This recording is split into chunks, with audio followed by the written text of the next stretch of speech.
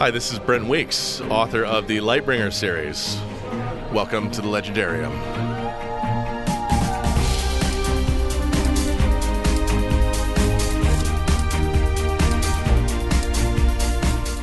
The Jedi suck. They suck. They're awful. The Jedi organization is decrepit and corrupt and lazy and terrible. Craig's an Empire fan. Yeah.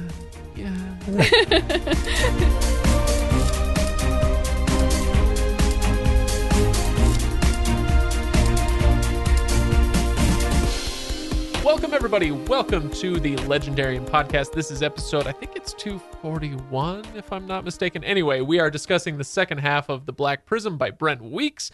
I'd like to remind you that the Legendarium is available on your favorite podcast player, but if you're looking for older episodes, you can find them grouped by subject at thelegendariumpodcast.com. If you enjoy what we do here, please consider supporting us on Patreon, and of course, tell your friends and leave a review. I'm your host, Craig Hanks, and with me today, he is half turtle, half bear, but neither of those is going to help with that rash. It's Ryan Bruckman. I am the turtle bear. And returning to the show, if Lord Omnichrome were to try to entice her away from her current life, all he'd have to do is promise to get her away from that rash. It's Stephanie Bruckman. Hello, I'm back. Welcome back, Stephanie. Hey. You were last with us for other Brent Week stuff. You did Night Angel. Yeah. There was Clamoring Aplenty. Woohoo. So, yes, we're glad you're back. You're back. Obviously, Ryan is. Obviously, I am. But everybody else seems to be as well. I don't know. It's a mystery. But, hey, you're here. So, now, good news for everybody is that I happen to know, I have it on good authority, that authority being Stephanie herself, that she is actually ahead of me in the reading, which I'm impressed by. And so we may get a lot more Stephanie coming up through the Lightbringer series. I hope so. Yeah, me too. Picked up these books for a reason, so.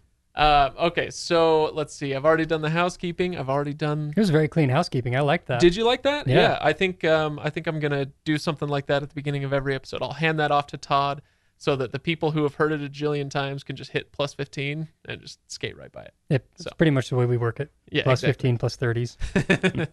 Yeah, you can listen to one of our shows in 45 seconds flat if you just want the good stuff. So, okay. So we're going to go right on into the recap. Like I said, this is the latter half of The Black Prism, chapters 51 through 95. That's the end of the book. So that's what we'll be talking about today. I don't know how in the Sam Hill we are going to get through everything that we need to be talking about, but we're going to do our absolute best. So I'm going to keep the recap pretty short. We spend much of the latter half of this book in Tyrea, specifically in Garriston, as Gavin is preparing the city for an attack by King Garadul. We meet Lord Omnichrome, an advisor to Garadul, and a seemingly impossible multicolor wight who doesn't appear to be insane. Well, at least he's not raving. Liv Danavis ends up joining forces with him after he sweet-talks her a bit and promises not to murder all of her friends. But yeah, he kind of tells her how awful he thinks the Chromaria is, and she's like, oh yeah, it is awful. So she, Anakin Skywalker's over to Lord Omnichrome. Garriston is attacked, and Kip drafts an incredible amount of green Luxon, going green Golem in the process and becoming an unstoppable killing machine. He kills King Garadul before anyone can stop him, thus accomplishing the assumed plan of Lord Omnichrome to get Garadul out of the way. Gavin has succeeded in evacuating most of Garriston by sea, and all of his friends have survived, but he has lost the use of the color blue. Dazin breaks out of his blue prison finally after 15 years and begins crawling to safety, only to fall into, I think it's a green. Prison of the same design. And that's essentially where we leave all of our characters. So good. Let's save some that. Yeah, I just gave us a million things to talk about. We will get to these things, so fear not. I don't know. Should we just get into the ending? I'm sorry. Okay, yeah, we can jump right there. Okay. Nothing else happened. All I need to say about this, and this was something that got brought up by our friends on the Discord server. I asked for their thoughts, their questions and comments, things they wanted us to go over, and that was something that came up real quick, was that ending with fake Dazin Phazon, who finally breaks out. He's crawling across what's essentially broken glass, right? Like these really sharp rocks and what It's Hellstone. Hellstone, but that is what's the word I'm looking for? It's not shale. It's Obsidian. Obsidian, Yeah. right? It's obsidian. So It's it a is. really, really sharp black rock that sucks the color out of you. Right. And so he's crawling across this. He's like, whatever, it hurts and I'm bleeding, but I'm almost free. And then he falls through a trapdoor into an identical room, except that it is now green instead of blue.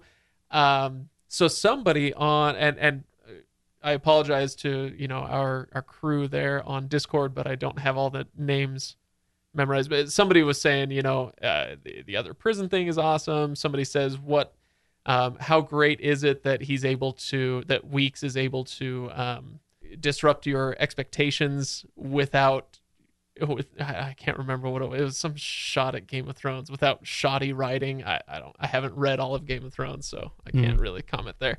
But anyway, yeah, I think this is what they're referring to, and it is awesome. Like, this is, again, like we said last episode, every once in a while you just got a 14-year-old boy it and say, that was so cool. It's great because one of my favorite things about this, and I remember on my first read, is from the moment you meet the brother or you meet the original Gavin, he's coming out of that prison. You're like, yeah, he's going to break out because we have to get something between the two brothers there. Somebody asked me on Discord if I thought that was going to happen, and I said that if he doesn't, that'll be Chekhov's biggest misfire ever. Oh man. So watching him, like, as he's climbing out of the blue prison and everything and going through, I was like, okay, that means book 2, the brother's going to be out. He's going to start working things out there. And then he drops into the green prison and I went, oh, that hurts. Oh, that hurts my heart, but that's amazing. Like, yeah, what more painful thing could you do than to offer someone just that little bit of freedom and then drop them into the identical situation, but just enough different. Right. Like, and people talk about Weeks' tendency to do horrible things to these characters that we love, and I feel like this kind of falls into that category. Except that the more we read the Black Prism, the more we realize that Gavin, OG Gavin, now Dazen, probably not such a great guy. That was one thing that surprised me about that whole plot line is how quickly you found out that the older brother is actually in prison while the younger brother is pretending to be him. I was like, that was just kind of that first meeting with him. And you're like, oh, well, what am I supposed to do with this information? I don't know how to process this. It was so strange that it was just like so early in the book that you're like, oh, and by the way, we've switched places. And it's so masterfully done, I think, because of that placement. You develop pity early on for the guy in the prison. We'll call him Dazen, I guess. So Dazen is in prison, and you're like, oh my gosh, what a rough deal. This usurper stole his rightful place as the Prism, and now he's spent 15 years in prison just for losing a war. And so you develop this pity, but as the book goes on, he gives you these little tidbits more and more and more to make you realize, no, that's exactly where that guy belongs. And, Gavin probably should have killed him. Well, yeah. And if this weren't a book, by the laws of all fiction that hold true, he's coming out. But if that weren't the case, it'd be like, no, please keep him in there forever. That's where he belongs, right? But he's coming out. So at some point. But yeah, you kind of figure, I was expecting when he breaks out and he's crawling along the obsidian, I'm like, okay, here's our book 2 bad guy. He's going to be the big bad. Or maybe book 3 or something like that. But then he falls in and I'm like, oh, we're playing the long game here. Okay. I guess I'll settle in then. I think that moment more than anything, Ryan, you asked me something about how I felt about the structure of the series and how this is just one giant long story, apparently, and not 5 discrete books. Yeah, and that's the biggest indication I've had so far that that's what we're dealing with. Yeah, I think there's a decent arc in each of these books that you can follow and say, this is this book. He does write that well, but it is definitely, especially in moments like this where you can tell this is a large piece we're going into. Well, you asked me last time, you said, who is the bad guy? Who's our antagonist? And I checked, I believe we meet him 65 5% of the way through the book. So I didn't know it last time, but it's obviously Lord Omnichrome, right? I couldn't remember his name last, like when we were first talking. Had we met him? We had met him, but we couldn't remember his name. Oh, okay. So yeah, we really kind of get to know him once he attacks Garriston, and that happens 2/3 of the way through the book. And so now we understand that Lord Omnichrome has been using Garadul as a puppet, and that's why you keep calling him Lord Rainbow. I couldn't figure out. I don't know which character he gets called. I swear, and it's probably Kip. I'm pretty sure calls him Lord Rainbow somewhere in the book, and that's the name that stuck with me. Yeah. So that's who I see. I like Lord Omnichrome. I call him Rainbow Lord Rainbow because I can never remember what his name is. It doesn't quite strike the same amount of fear into the enemy's heart. Right. He's fear the Lord Rainbow. He comes to destroy your town. Well, I'm sure, but not in June. That's his month of rest. I'm sure somewhere along the way that he really does look very scary. But I'm sorry, when I'm thinking of some guy made up that looks like a glass prism or something, and all you see is rainbows coming off of him, I have a hard time feeling like he walks into battle like, it's kind of wet here. Dang it! There's like rainbows shooting out of him. My everywhere. boots. Just on a sunny day, all you see is rainbows coming out of him. That's all I think of. No, I think on a similar note, I said something flippant. It was either on Reddit or on Discord, but something about how with the green golem scene, and I think it's a similar point for me, is as I was reading this, it was supposed to be this thing about Kip going into this rage and it's all scary and whatnot, but the description, at least as I was processing it, seemed super goofy.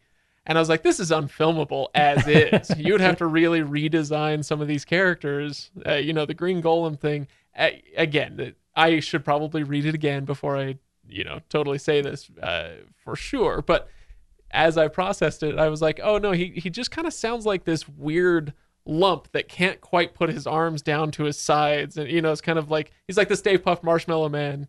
If he was dressed as a Ninja Turtle. He's the Turtle Bear is what he is. I love the description, and Turtle Bear has stuck with me since I read it. He's a Turtle Bear. And he calls himself that because like his ability is that just he can take a beating. I love that. I love the Turtle Bear sequence. Yeah. Okay, so we should probably hit up some other points from the intro that I was doing. So let's go back in time a little bit. We've talked about the ending. We've dipped a little bit into the battle with the Green Golem thing. We'll come back to that. But what else? What other events do we want to talk about? So when we start in Chapter 51, we're still at the Chromaria, but we leave that pretty quickly and head out to Garriston.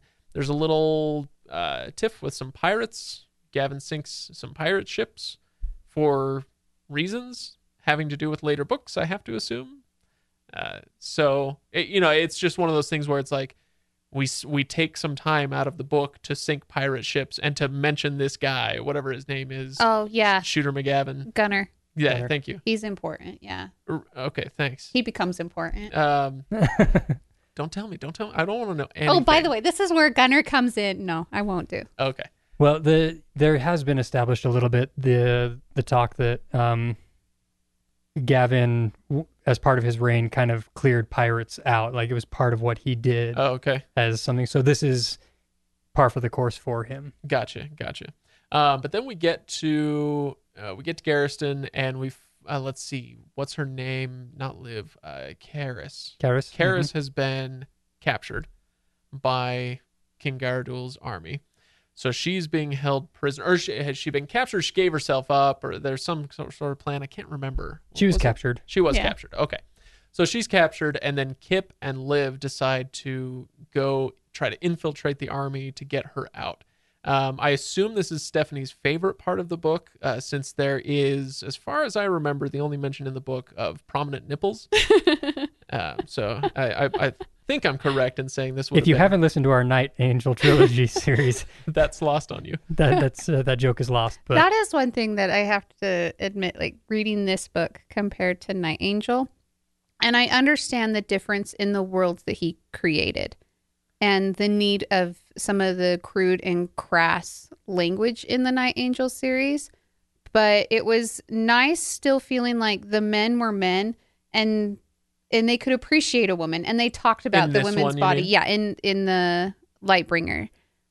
They do talk about women, and you can tell that they're boys and they're men, and but it's not overbearing. I don't feel like I'm being bombarded with all of this woman sexuality every time I turn a page. And and I appreciated that he can still write characters that fit into their situations, I guess.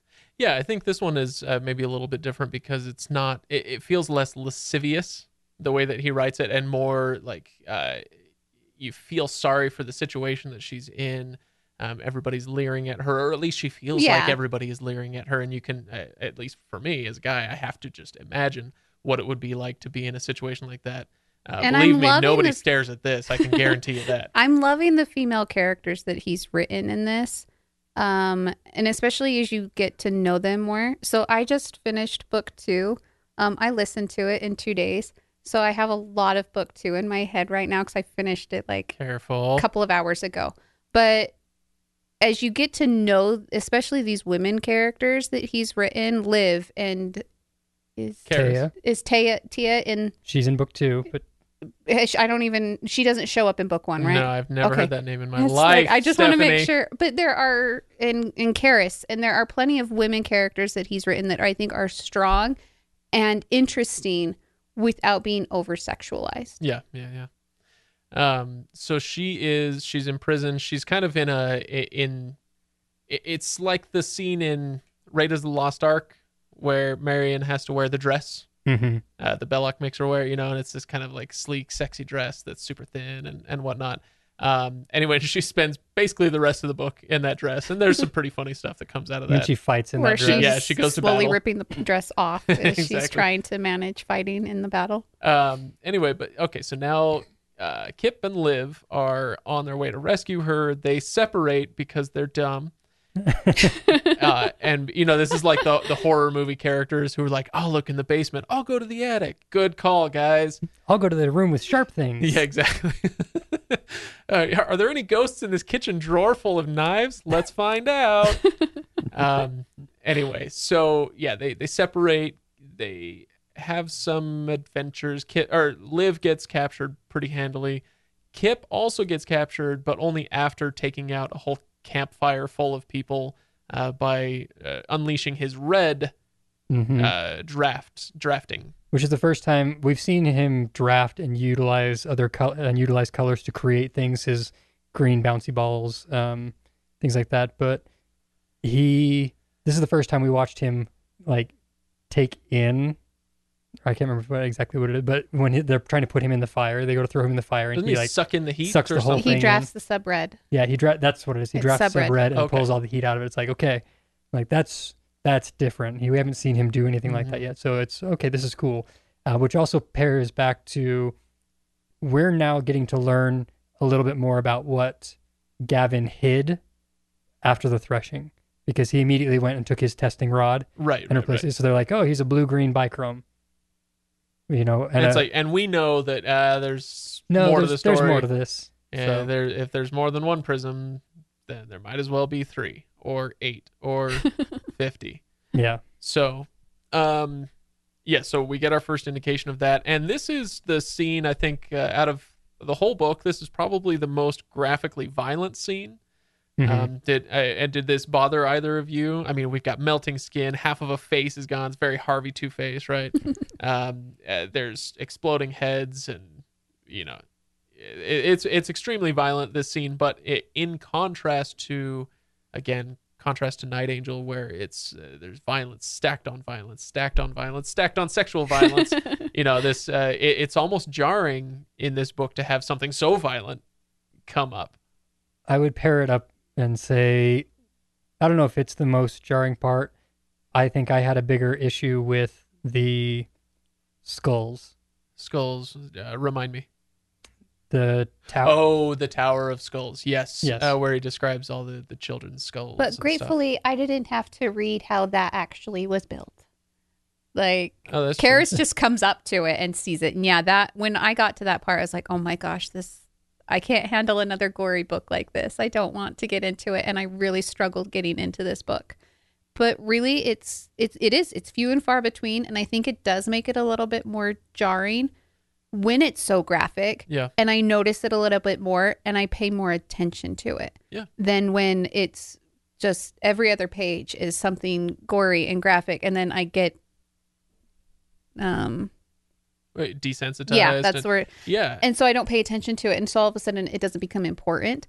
So now at these moments when it's jarring to me, all of a sudden I was like, oh, this is something I need to pay more attention to. And of course I'm listening to this, so I don't know. So it's a little different, probably. It's a little different because I can get distracted a little bit easier as I'm listening than when I'm reading the actual words.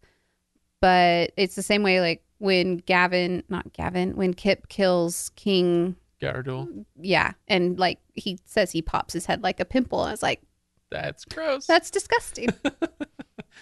I call all my pimples Garadul now. I'm gonna get you. I'm gonna go green golem on you. I'm the turtle bear. No, when I say that it's jarring, that I don't mean to imply that it is bad. Mm-mm. I think it actually helps the violence to be more affecting. It's very well written than it would otherwise be, right? Because you're not desensitized to it. So when you come upon a mountain of villagers' skulls, then you don't just say, "Oh yeah, something like that happened 30 pages ago." They use those for mileposts all over the exactly. place. Yeah. So it's a little bit different that way. Okay, so let's go on, and I know we are. Gosh, we're 20 minutes into this, and like I said before we started recording, there's no way we're going to get through everything. Sorry about that, but I have a lot of stuff to get through in the later chapters, but I kind of want to keep recapping until we get to the end, just so that we can establish what has happened in the story, and then I want to get to kind of the more analysis and discussion of the 3 levels and all that stuff. But where are we now? So they failed in their rescue attempt. The army gets to Garriston, but before they've done that, before they get there, Gavin has spent 4 days drafting more Luxon than anyone has ever seen someone draft. Even for a prism, this seems impossible, but he has built a wall around Garriston. And he builds this incredible wall. He brings in all of these other drafters and enlists their help, including one artist guy who makes the wall terrifying. I thought that was kind of fun. So let's see. That's where we're at. The army comes up. What else? I think the one thing that I thought interesting as they continued discussing the wall is really, I think the wall in this book is probably the biggest thing that could convince people that he's not Gavin. Right. Because Gavin can't do what he is doing. And that's exactly what happens. And yeah, someone finds out about it going, I know Gavin can't draft yellow like this. You can't be Gavin. And I find it interesting that he still does it. And that's the there are the people who find out about it are a bunch of old drafters from the original Mm-hmm. war. And it's one of them in there. And I love that they actually sacrifice themselves. Like it's really cool to see these old drafters come in and say, "Hey, we're going to become whites here pretty soon. We're dead anyway. So let us do something good with our last time. We'll pair up, and when one of us breaks the halo, the other will kill him, and then we'll kill ourselves." Like, it puts such an emotional and powerful tone to the sacrifice that these people were making, and to what they saw in Gavin, that even knowing what they know about him, knowing that he was Dazen, like, this is still the right thing to do. This is, what we should be doing. And Brightwater Wall, I think, is so cool. So cool. Just as a feat. A feat. Although my biggest problem I had was the visual, because they talk about how they would like hook him up to a crane basically and like hang him over, and so he's shooting it down. So if you ever see the hoverboards out over the water, those guys who like it sucks up water in jets and shoots it straight down, that's the visual I have of Gavin, but it's like yellow. He's just like floating over there and just like Iron Man. Yeah. but with a water jetpack. Yeah, pretty much. By the way, before I forget, in case we don't have a chance to bring it up again, breaking the halo, now that that's been firmly established and now that I totally understand what that means, one of the most badass phrases ever. It sounds like a really good metal band. Or like every time I would read breaking the halo or breaks the halo, like Danger Zone would start playing in my head. I love it. I just love that phrase. Sorry. So anyway, we've got a wall. and we've got But he these fails. drafters. He doesn't quite finish the wall. He He doesn't right? finish the gate. The gate. It's the gate. last piece, and he doesn't finish He it. doesn't finish the gate. And that kind of dooms the city. Yep. So the city does fall. Garadul's army, or should we say Lord Omnichrome's army, storms the city.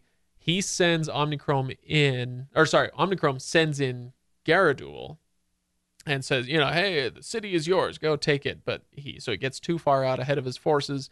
And now you have Kip green goleming and destroying everything in his path like a giant, angry Teletubby. And he catches up to him, pops his head like a pimple. And the town, meanwhile, is being evacuated. Everybody's getting on ships and heading out. And that's the end of the book. Kind of. Live. Oh, well, we do have to talk about, and this is what I kind of wanted to say for later. We do learn about the freeing before the battle starts. Mm-hmm. We have a nice moment with Gavin's mother, who we met earlier in the book. What else? What were you thinking of? Well, at the end there, an assassin tries to kill Gavin, stabs him with a knife. Right. Or fails. Or does he? And then the assassin and Kip go overboard because Kip basically stops him before he's able to fully plunge the knife in or whatever. Yeah. And the assassin swims off. Like in shark-infested waters, he swims off. He's swimming back toward Garadul's army, right? Right. Back toward shore. Right.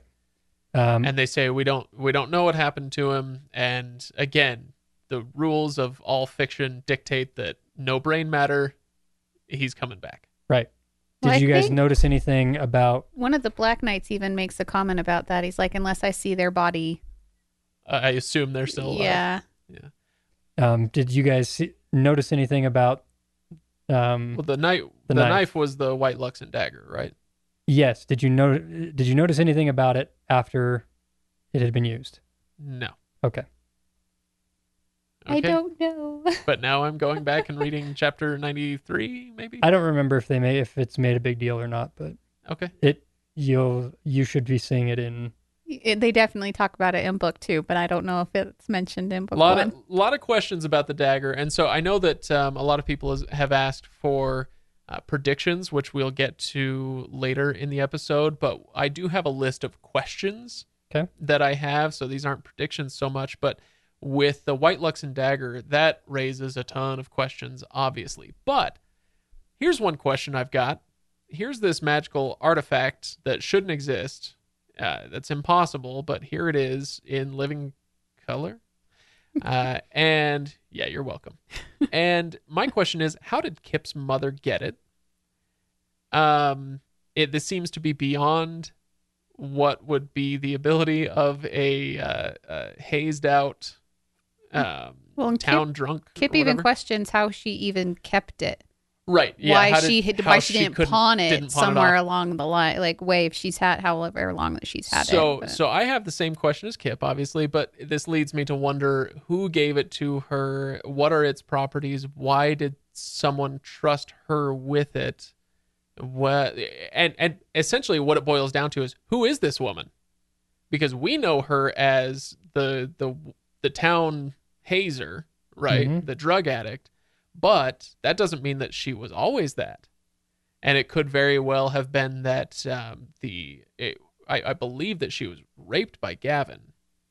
According to her. Gavin. Right, according to her. She was raped by the real Gavin back during the war. And so it could be that event broke her spirit and turned her into a drug addict. Something like that. And so maybe before that, she was somebody of great importance. I don't know. Why does she have this freaking dagger? So that's my question. Let's see. Oh, here's another question for you, Ryan. Please don't answer this. Once a drafter breaks the halo, they're known as a white. Okay? But so is the head of the freaking Chromaria. I know. It's spelled differently, isn't it? W-H-I-T-E versus W-I-G-H-T. Right. Yeah. So, and we talked about this actually during our, I think it was episode 3 of our Lord of the Rings series. So, episode 4 of the entire podcast, if you want to go back and listen. You don't, but okay. Please don't. Yeah, please don't. But we talked about what white means, or, wheat. an old English word for guy, person, man. Yeah. Anyway, and so I know it's spelled differently, but still, it makes me more wonder, like almost ghoul now. Yeah. So, but it can't be an accident that he chose a homonym or a homophone. It's a homophone. Sorry, everybody. It's a homophone for these two things. Like, what is a white and what is a white? What is a white and what is a wheat? I would like to know. I think he did it just to screw with audiobook listeners. It took me. I had no idea, and I had to go check something in the book, and I was like, "Oh, they're spelled differently." Oh, well, that I don't know if it really changed my opinion about anything, but anyway, I wouldn't have known at all. The Wiggets and the white. So I do want to know, what is the white? What is her position? Is it just as the head of the Chromaria? This is like the Amerlin's 7-striped stole, where you represent all the colors. Like, it could be as simple as that. But I am curious about it at this point. I like the character of the white. I do too. We don't really we've met her briefly, but I don't think we really know her yet. In this book, she sends Karis on the mission, and then there's a little bit of the Chromaria with Gavin when he brings Kit back. Right. But other than that, she's not in this a ton. Right. Okay. Anyway, so those are my questions. All right, let's break the Halo some more. Do you guys have things you want to talk about before we kind of go over and check out some more of the questions from Discord? Let's hop over to Discord. That's fine. Okay, so here is a question that I had independently, but at least 2 different people asked it in the Discord chat as well. Why do you think the book is called The Black Prism? I was sitting there waiting for a really clear answer. I got to the end of the book, and I was so excited I'd forgotten that this was a question until I kind of closed the book and looked at the title and went, wait a minute. That's never explained. Yeah, exactly. So I think we talked about this very briefly, the idea of a black prism in the first episode, and I'm not sure that I have enough more information to go on to change my answer from before. So Stephanie, do you want to go first on this, or do you know after having read book 2? I have no idea. Okay, all right. So why do you think this book is called The Black Prism? I was like, let's have your discussion first, because I don't have an opinion about it. Well, so what I said, don't know. I'll rehash what I said last time, so I'll try to keep this short, which is that I think that it's probably just the idea. Oh, no. It's it could be one of 2 things. Either there are 2 prisms, Gavin and Dazen, and one of them is good and one of them's evil. White hat, black hat. And, so you're left to decide which one you think is the black prism, right? On the other hand, it could be that the magic system is actually different between the 2, and the reason that 2 prisms are able to exist is that they aren't actually the same thing. And one of them is the traditional white prism that the Chromaria is used to, and then the other one is a black prism of some sort that's able to manipulate light in a way that is indistinguishable to the outside observer, but is actually a different magic system altogether. That's where I think I'd prefer that it go, and I'm sure it's neither of those, but those are my guesses. So Ryan is stony faced on the other side of the room once again. Is that ever actually answered? Yes. Okay, then I'm going to just leave it at that. He says timidly. I have no idea. If that's something that's gnawing at you and you haven't finished the series, you'll be fine. Okay, all right. Well, Fizzy River mentions, I've noticed Weeks has a fondness for marking changes in characters with the changes in characters' names. For example, Azoth becomes Kylar, and Durzel's various identities in Night Angel, etc. Thoughts on how this theme relates to the transition of identity from Dazen to Gavin? I think this is a really nice and very shrewd point. So well done, Fizzy River. So I don't know if this is a man or woman. So I don't know. He and or she makes a great point here that Gavin is the good guy and Dazen is the bad guy throughout the whole story. Mm-hmm. And so, even once we know about the switcheroo with the 2, we still refer to the guy that we know to be a decent, upstanding human being as Gavin, because Gavin is good. Well, they even they even talk to them about themselves that way, which I think is Right. easier to stay on that train of thought, because even when they're talking together, Dazen, who is in the prison, calls himself Dazen even though he knows he's Gavin, and Gavin always talks about himself as Gavin. So, but I don't know where I was going with that. Good No, enough. I hadn't really thought of it that way, but that's exactly the thought I had, of that we're now associating good guy with the name Gavin, not the person, the name. It's almost more of a title now, where it's the good guy gets to be Gavin, the bad guy gets to be Days, and I like that. Yeah. But I have to admit, so he does. This happens again in Don't you Book dare 2. say book 2. So Kip gets a new name, and that's what I thought of. Is I related that moment. I never, I guess, in my mind, related Dazen and Gavin to this point. Night Angel, We should but I revisit related. this in the next. Yeah, Okay, all right. So I let's related Kip more to it than. we'll put a pin in this one then. Okay, that sounds good. Little Red Book. Does Kip earn it, or is he riding on his dad's fame? How funny is it that he's told to call Gavin his uncle, and that's a slang term for what unacknowledged bastards use for their dads, but Gavin is, in fact, his uncle. Yes, it is a nice little moment, and I did appreciate that while I was reading it. Did you know that this is a real historical thing, that popes and cardinals would have, especially popes, would have illegitimate sons? This is back in the Middle Ages. I mean, I'm not talking about the 80s or something necessarily. But popes would have illegitimate children, and they would call their sons their nephews. And in order to kind of, you treat your family well, right? You give your family advantages and whatnot. And so they would give them positions within the Vatican. And this is where we got the term nepotism. The Latin nepotem means nephew. And so nepotism actually means nephewism.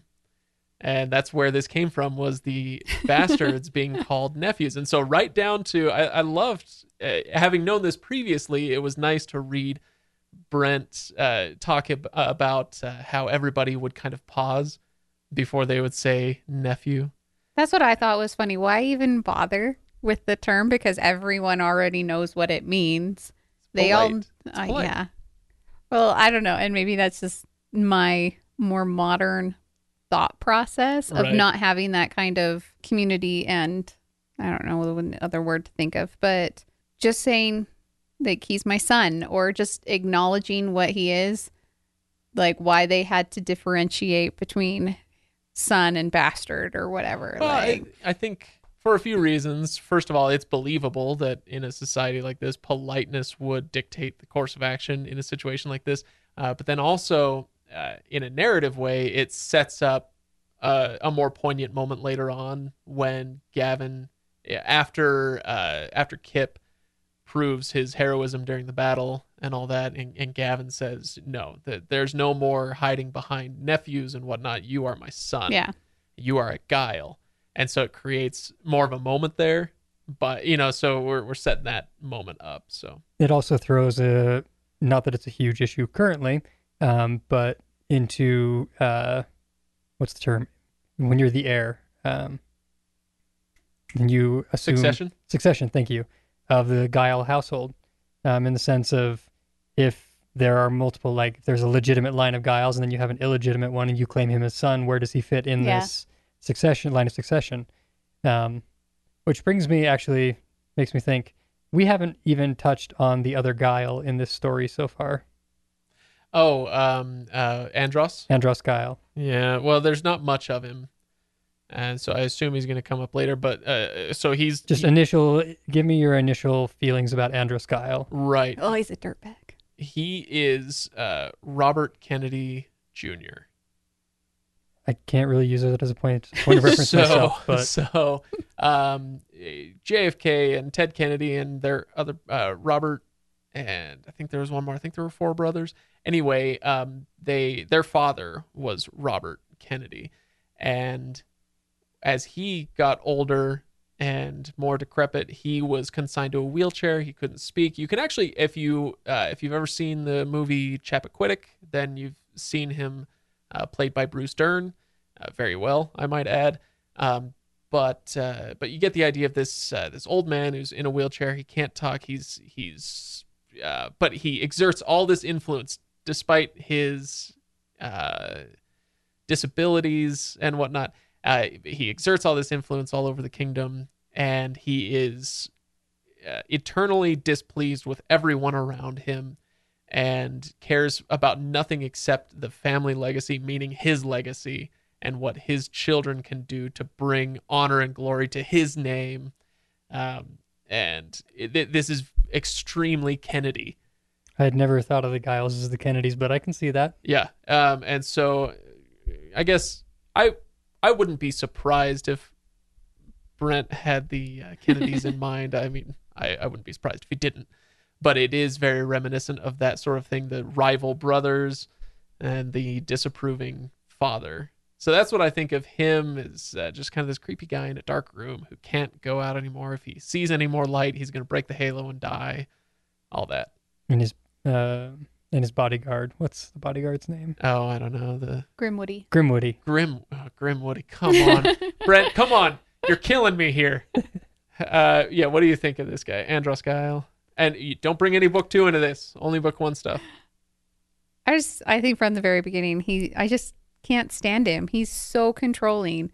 And you think of the Prism, and you're like, this is the ultimate power in their society. Their borderline god. And here he is, not cowering to his father, but how much control that his own father has over supposedly the most powerful person in the world. And I don't know. He's an interesting character, and he grows more interesting. I agree with that, and I assume there's a ton more to come. So I think the name was brought up in the Discord server earlier, people saying how much they hate Andros Guile. And I'm like, yeah, I mean, he doesn't seem like a pleasant guy, but we haven't had much reason to hate him yet. So I assume that he's going to become a much more major character going forward in future books. So, ready for another one? Mm-hmm. All right. It's our old pal, Joff. Woo! There you go. Who says, how creepy is this tradition of the Prism murdering people before they become whites? Actually, if I had one question, it would be to get your thoughts on religion in the books. Didn't get into that in the first episode. There's a lot to unpack there. I agree. There is a lot to unpack there. So let's talk about that scene. I do have something to say about this. Surprise! What? But Stephanie, go ahead and recap for us what happens with the freeing. What is the freeing? So when they reach a certain point in their lives after they've been drafting for so long, they come to the Prism, who basically sits in their confessional, and they can tell him whatever they want. And he prays over them and says some really nice things and absolves them of whatever sins that they supposedly have, and then pretty much plunges a knife into them. Yes. And then they're taken away, and that's it. And they ring a bell and repeat. And then the next person comes in. So, yeah, and the idea is if they do break that halo, then they go crazy. They're going to become a white, and they don't want that to happen. And so there's this long-standing tradition of just kill them when they break the halo, or right before they break do, the halo, so that we don't have a weak situation and on our hands. I think it's also kind of, as you're talking about their religion, that it's important to know that that's them willingly coming to the freeing. It's no one saying you and you, it's your time, and they're forced into the freeing. They come willingly. They know what's going to happen. They know, and it's all up to them to decide, because I'm sure someone a long time ago would have said, Andros, it's your time, and force him into the freeing if it wasn't a personal choice. The Prism can force him.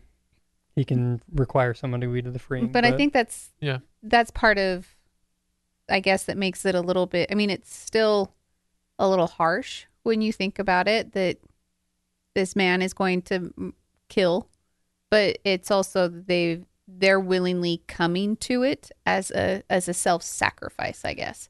It's, I mean, there's a line somewhere in the book about how this is the price they knew they would have to pay, and it doesn't change that they signed up for it just because they now feel queasy about it at the end. Like the bill is due.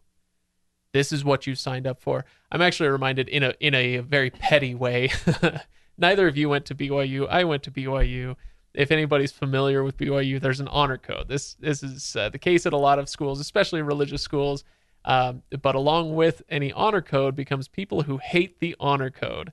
And I'll be the first to say there are things about the BYU honor code that I hated and continue to hate to this day. But at the same time, it's like, that's where I wanted to go to school. And they said, here's a paper that you need to sign that says you're going to abide by this if you want to attend school here. And I said, okay. And I signed the piece of paper and went to school there. And, so it's kind of a similar thing where it's like, I may not love this, but I wanted what I got, and I knew there was a price I would have to pay. Okay, in this case, the price was you can't grow a beard. That's not that big a deal. I think it's stupid. Yeah, that's a real thing. It's a real thing, you guys. It dates from the 70s. You can email me about it later. BYU Idaho doesn't let you wear shorts or sandals. Oh my gosh, don't even get me started on how ridiculous. Anyway, moving the honor on from code there. can get. There's some good stuff in there too, don't worry. But yeah, there's some ridiculous things. But the point is, ridiculous as it may be, you agreed to it. I agreed to it. And so, you got to be willing to pay the price. And so now that being said, there is something to consider that the Chromaria, much like the White Tower in Wheel of Time, if you start drafting, the Chromaria is going to come get you, and they're going to bring you to the Chromaria, and they're going to sign you up, and and so it's like, how much choice do they have in the matter? You kind of have to go into hiding or join up with Lord Rainbow if you want to get out of this, right? That's part of what Lord Rainbow, his problem is, and how as he views the Chromarrian as being corrupt, is because in reality, you really don't have a choice. I mean, they're sending slaves there that then in turn have to go back to wherever they came from or whoever owns them and then give their own time as payment. So they're still expected to pay for school, as that's what they're doing. They're there to learn. And whoever's going to be willing to pay for their schooling, they now owe their life. And I don't think they necessarily have a choice in that. That they're saying, hey, we're going to teach you how to do this so you do it right. But then you now have your life's not your own. The cost of your education is the next 8 years, 10 years, whatever it is. Because that's how long your life is. Because then you break. Well, I think this whole argument, this whole setup is really showcased in two characters. You've got Kip and you've got Liv when they both hear Lord Omnichrome's speech. Mm-hmm. And Kip says, yeah, that's the price we sign up for. That's the deal. But Liv sees the other side and goes, no, that's not right. That's not okay. And I love that Brent Weeks leaves it open. Like there's no definitive moral code here that, no, the good guys believe this and the bad guys believe, like, and the other side is the bad guys thing. Like you can side with Lord Omnichrome in this and still be like, okay. Like, it's not stupid to side with him. And that's why we get Liv joining up on his side, is so that we can have a character who we have established is a good person. This is a good guy. Liv is a good guy. This isn't her turning to the dark side because she wants something wrong or bad or anything. This is her changing her philosophy and understanding something different and going, okay, no, I don't think that's right. I don't feel like that's right, and going to the other side under some manipulative circumstances. I'm glad you used the phrase you did, because I want to bring up the Jedi, because this is very similar in my mind. Spoilers for the Star Wars prequels, everybody. The Jedi suck. They suck. They're awful in the prequels, right? The Jedi organization is decrepit and corrupt and all this stuff, and lazy and terrible in a lot of ways. Craig's an Empire fan. Yeah. I'm gonna not chase that rabbit. I'm just gonna let that one go. We can talk about that another time. But I also want to bring up Chesterton's fence. Okay, so this is all going to come together. I've talked about this on previous episodes, but I know that we have, a lot of people joining us new for the Lightbringer stuff, so I want to bring it up again. If you haven't heard of Chesterton's fence, it's this parable that G.K. Chesterton talked about 100 years ago or so. He says there exists a certain institution or law, let us say for the sake of simplicity, a fence or gate erected across a road. The more modern type of reformer goes gaily up to it and says, I don't see the use of this. Let us clear it away. To which the more intelligent type of reformer will do well to answer, if you don't see the use of it, I certainly won't let you clear it away. Go away and think. Then, when you can come back and tell me you do see the use of it, I may allow you to destroy it. And so the idea here at Chesterton's Fence is just because you don't see the point doesn't mean there isn't one. Right? And so this institution of the freeing, or, and so I kind of compared it to the Jedi. It's, the idea of celibacy among the Jedi, or, non-attachment. And I don't know what else the Jedi do. You get the idea. Yeah. Training them as kids. You want me to recite the Jedi code for you? I do not. I do not. That's save it for the live videos. Okay. On YouTube. So anyway, but you have these institutions that are in place, you're too old to start the training. That's the other one I was trying to think of. You have these things in place, these guardrails, and to an outside observer, you're like, that is ridiculous. Look at this situation where it demands an exception, or look at this handful of situations that demand an exception.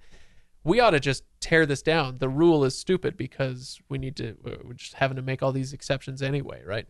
And so in this case, King Garadul is saying the freeing is immoral and awful. The Prism is murdering these people who are being forced into slavery and, held by the Chromaria to these standards and these codes of conduct and whatever. And then they're made to die as payment, like, oh, thanks for your service, dagger plunge to the heart, goodbye. And he sees this as severe perversion, as an awful way to thank the people who have served the Chromaria. And I look at it in more of a Chesterton's Fence way, kind of saying like, okay, so we've come across this gate in the road and we don't know, we have an idea of why it's there. We talked about the idea that people go crazy when they break the halo, but is that really all there is to it? Do we really understand everything about this concept of the freeing? And so once we learn more about it, will we then come to understand, oh, there is a good reason there. It has solidified this practice, this institution of the freeing has solidified into a dogma, which, by the way, is good. Dogma is good. Let me go on a rant on that sometime. But it can be detrimental if we don't understand our dogma, right? And so I totally see where Lord Omnichrome is coming from. But if I were standing next to him, I'd be like, well, what more can you tell me about it? How did it start? Why did it start? That sort of thing. And then maybe we can talk about it being immoral and getting rid of it. Yep. I think that, and that's one of the reasons why I think Brent Weeks does a good job with the freeing, in the sense that anything less than murder makes this a non-point. This isn't an issue anymore. But like, because if it was just like, hey, you come into the Prism and you confess your sins or whatever, and then you can never draft again. Then you get sent on a boat and they take you far, far away. Anything less than murder, and you're like, yeah, but it's not that big of a deal. But putting that twist on that it. finality. Mm-hmm. Yeah. Oh, well, I mean, practically speaking, we know that drafting is addictive, right?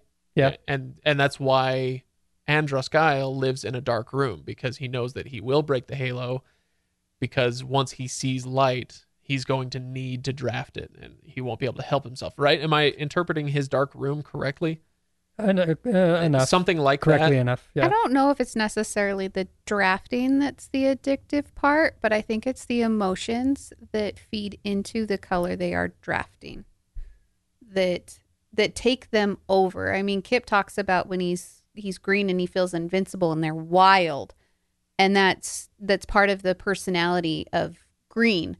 It's like when he's going through the thrashing and he's meeting the gods, and they all have their vices, but they also have their counterbalance to those of what kind of personality traits these colors entail. Mm-hmm.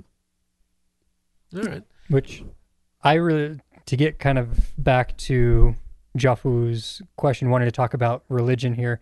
I think we've kind of focused on the break in religion here, or the break in belief system, which has caused our two factions here. Right. But at the core, the religion in this, I actually really like the religion as we understand it here. You have their god Orhalam, who is this is the provider of light, the sun, Right. basically here, and his providing that is what breaks into all of the sub-abilities, which is very common in religion, that people are granted the ability to do something with God's power. Right. That's why you have the different tribes of Israel and the priests for each and that sort of thing. Right. So you have that sort of option. So I love that in this book, the way that the world functions, it functions on this religion. I wouldn't call it I don't know if I would call it a theocracy or not, because it's not really like... I think I would. Okay. I'm not So going to make far. it hard. So far. But, because they worship Orhalam, but it doesn't seem to be like a fanatical worship. I haven't seen a whole lot of fanaticism outside of... The freeing seems pretty fanatical. Not fanatic. We tend to have this connotation with the word fanatic, that they're kind of frothing. There's, foaming at the mouth and they're what's the name from Elantris? Dilaf from Elantris. Like, he's a fanatic, right? Mm-hmm. But fanaticism in this case could just take the form of somebody believing so thoroughly and so intensely that they are willing to die for the sake of the religion that tells them this is what you must do at this point in your life. Okay. So here's my question. I do feel like I interrupted you, so No, I'm no. sorry about that. Go ahead. I really hope this fits in with this book about Iron Fist, because that's how Iron Fist feels towards the Prism. That he is his guard, and he is bound, and he is willing to give his life to protect this man because of his calling, not because of who Gavin is or anything Gavin has done. It is because he is the Prism, and because of his religious beliefs, he is willing to give his life protecting the Prism. Yeah. And I think, I don't know if that's any different than what the freeing is, other than the fact that he knows, I'm sure in the end he feels like, yes, I'm eventually going to die, but it's not as imminent, I guess. That actually kind of got to the point I was going towards. I don't feel like we've seen a lot of individual fanaticism. I'm still going to stick with that term, even though there. Sure. No, I think it's an okay term. We just have to be careful of the connotation. But we get to follow different types of religious journeys and belief setups in here, because you have atheism set up in here in Gavin. Gavin, he basically says, I don't believe anymore. And there are other characters who will fall in that. You have those who are extremely devout, like Iron Fist, who the fact Orhalam's promises, like his devotion, is a huge part. And if something if Orhalam says this is how it's supposed to be, this is how it's supposed to be, and he does that through the Prism or whatever. Then you've got Kip, who's kind of... He doesn't know what the hell is going on. I believe it enough. He wasn't raised with it, though, either. He was raised in...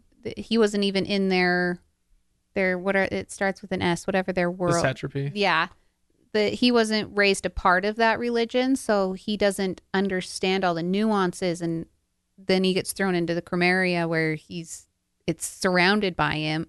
It surrounds him, and he has no idea what's going on. So I just think it's interesting that following each individual character, and that in the end, so many of them don't really even believe in the religion. Like, everyone's actually fighting for the same thing, the downfall of the Chromaria.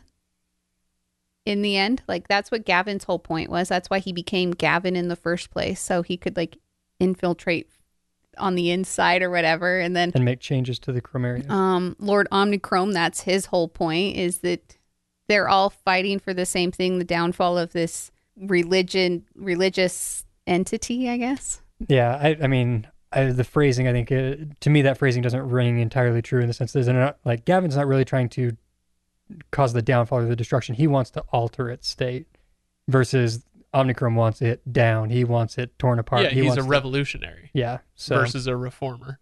Yeah, that's the difference. But I do agree, the whole point of here is we have two people who both want to change something. It's just to what extremes they want to change it. Right. And we still don't know what all of Gavin's 5 purposes are. One of them may be reforming the Chromaria, right? Mm-hmm. So, okay, well, we better start wrapping it up. We are coming up on our hour mark very soon here. So we got to do predictions. Stephanie, doggone it, you're so far ahead. I don't think you count anymore for predictions. Well, haven't you finished the whole series, Ryan? Ryan doesn't get to do them either. I was like, I'm the only one who gets to do predictions because I'm the only one with the self-control to record before reading. We can put something up, and I can tell you whether or not she can make a prediction off of it based on where she's at. Little Red Book asks, predictions on Kip's dagger. Where did it come from? What's its purpose? We talked about the dagger already a little bit. For me, it raises questions about the mother and where she comes from. If I were to make a prediction about where the dagger came from, honestly, my prediction is we don't know yet. We haven't met the character who gave the dagger to her.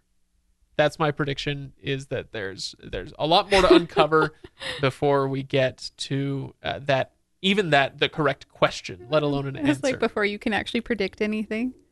I'm in the same spot. I really, they've talked, you find out more about, or the knife appears more, but you don't really find out anything more about it. And it's a little frustrating at times because it is obviously so important, because Andros knows about it, because he's been looking for it and why he wants it. Is he planning on killing his own son? What does his opinion of it, like, why does he want it so bad? Yeah, that's...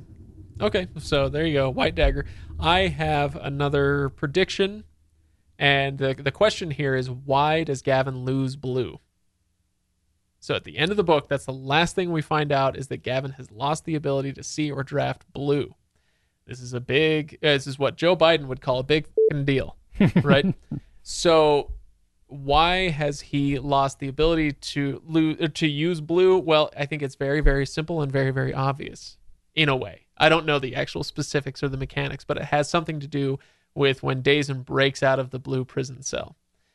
And so this happens in the book, at least he makes it appear to be a simultaneous event, that when Dazen breaks out of the blue cell, Gavin loses his blue abilities. Okay? So here's my prediction. I'm going hog wild on this, ladies and gentlemen. The blue prison, much like many other things that Gavin has claimed, he lied. He did not create the blue prism, or the blue prison. These rooms existed before he found them. It's under the Chromaria, right? And so the Chromaria was not put there by accident. It was built on top of the source of the prism's powers. So it's the source of it has to be just the prism, because it didn't break all the blues, right? When he broke out of prison, it didn't break all the blue drafters. It's just the prism's ability, right? So this is somehow tied to the prism himself and his ability to draft blue. And so, that's where I'm going. So it's not that he built the rooms, but maybe he created the mechanisms by which he was able to, lift them and shift them and all that stuff that he does to trick Dazen, and he created the tunnels between them and all that sort of thing, but he did not create the prison rooms themselves. Flag planted. There you go. What do you think, Stephanie? Okay, I'm going to go off of a conversation Ryan and I had right after I finished the first book. Is that his source of blue power went into the knife. That he was cut by the knife, and that is what it drew out his blue power, and that is why he no longer can draft blue.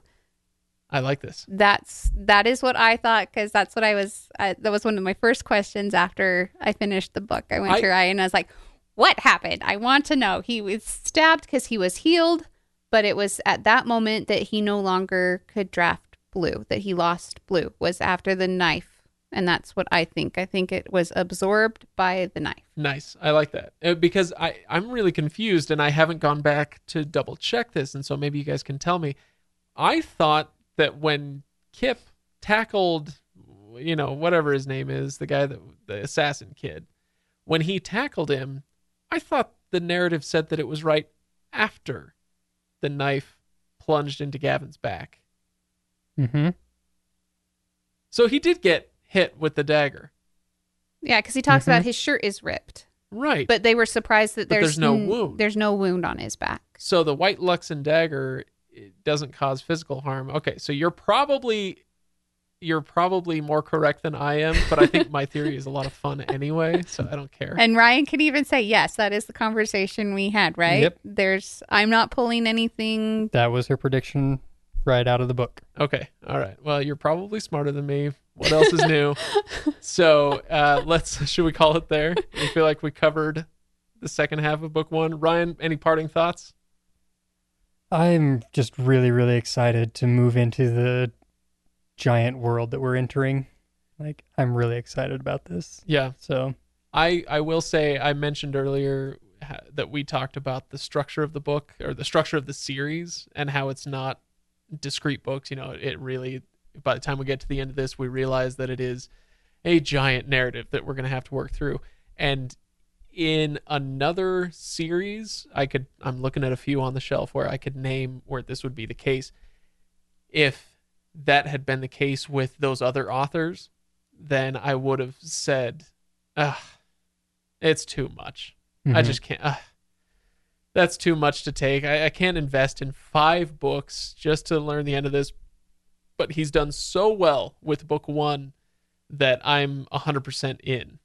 And I will have no problem. Sometimes I have to force myself to read a book for the podcast. That is not going to be the case going forward, as far as I'm concerned, with Lightbringer. I'm going to also offer up a little bit of, I'm going to call this supplemental advice. Okay. Because you don't have to do this, but it will give you some insight into Brent Week's writing. If you're not familiar with the game Magic the Gathering, you should just lightly familiarize yourself with it. Oh, really? Mm-hmm. Dang it. Yeah, I knew that was a hole in my nerdery. I've got a couple decks. I can teach you. Okay. All right. Well, coming up on the YouTube live stream, we'll Craig learns how to play Magic the Gathering. And a bunch of people listening were all just, their ears perked right up. What? Oh, that sounds awesome. Don't worry. I'm a novice at it too, so it'll be the blind leading the blind in terms of teaching Excellent. it. You're going to watch it. We'll watch a match and be like, no, that's not how that works. I'll be like, I don't care. I'm sorry. Yeah. This is my understanding of the game. Okay, so let's call it there, unless, Stephanie, you have anything else to add? I think the only thing, just kind of go off what you were saying, is I am loving this series. This is... You said it was hard for you at the very beginning, right? At the very beginning, it starts out slow, but I think a lot of books, especially when they're as long story as this one is, there's a lot to explain and to build up. And once I got into it, once you get to the Chromeria, Ryan kept saying, get to the Chromeria. Once I was there, I have plowed through these books. I only started book 1 last week. I read book 2 in 2 days. I am excited to get to book 3. I am loving this series. So follow along. Read the books. That's my recommendation. I mean, and if you haven't read book 1, then you have no business having listened to these 2 episodes. So, all right, thanks everybody. And don't forget that, there are a lot of Lightbringer fans out there who have not heard of the Legendarium. So if you enjoy what we do, please share this with those people as well. So we appreciate when you do that. Thanks for listening to this one. We will be back in a matter of days or weeks or something with book 2. Again, we're doing 2 episodes per book leading up to the Blinding White. What is it? The Burning White. Burning Whites. Thank you. Blinding Knife. Blinding Knife. Burning White. Yeah. Okay. So when we get there, I do want to warn people, we will not be on book 5. We won't release those episodes in time for that release. That's not the plan. We may, I think we'll do something similar to what we did with Oathbringer, where Ryan and I may have a chance to read enough beforehand that we can create a spoiler-free review to release that day or within a decent time frame. And if we don't, you can guarantee that the day it comes out, that's pretty much what I'm going to be doing. Is just Yeah, exactly. finishing that book. And what was I going to say? Oh yeah, so when this style of discussion of book 5, the spoilerific discussion of book 5 comes out, it'll be probably a few weeks after the book has been released. So you will have had time to read it and absorb it and read it again and then absorb it again and then listen to us talk about it. So fear not, we will be getting to it even if it's not right on release day. What we will be releasing on release day is, right now we have a plan to bring Brent Weeks on the podcast and have an author's shelf discussion with him. So I've let some of our listeners know that already, but if you didn't know that, you should get excited for it. He is coming on, if you're not familiar with Author's Shelf, we ask a well-known author to pull a book off of their shelf and suggest something for us to read and discuss together. When we talked to Brent at JordanCon this year, I asked him what book he would pull off of his shelf if he were doing it, and he said The Odyssey has had a big impact on him and his writing throughout his life, and so I said, we've got to do it. That sounds awesome.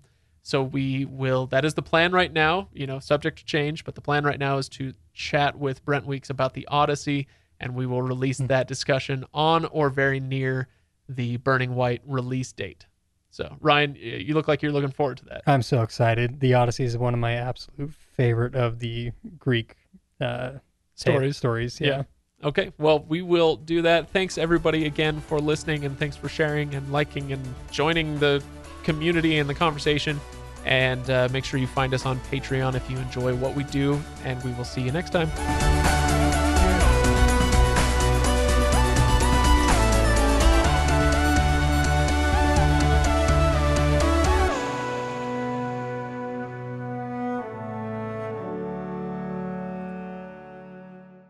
That's it. I'm recording now. I cannot believe I missed that.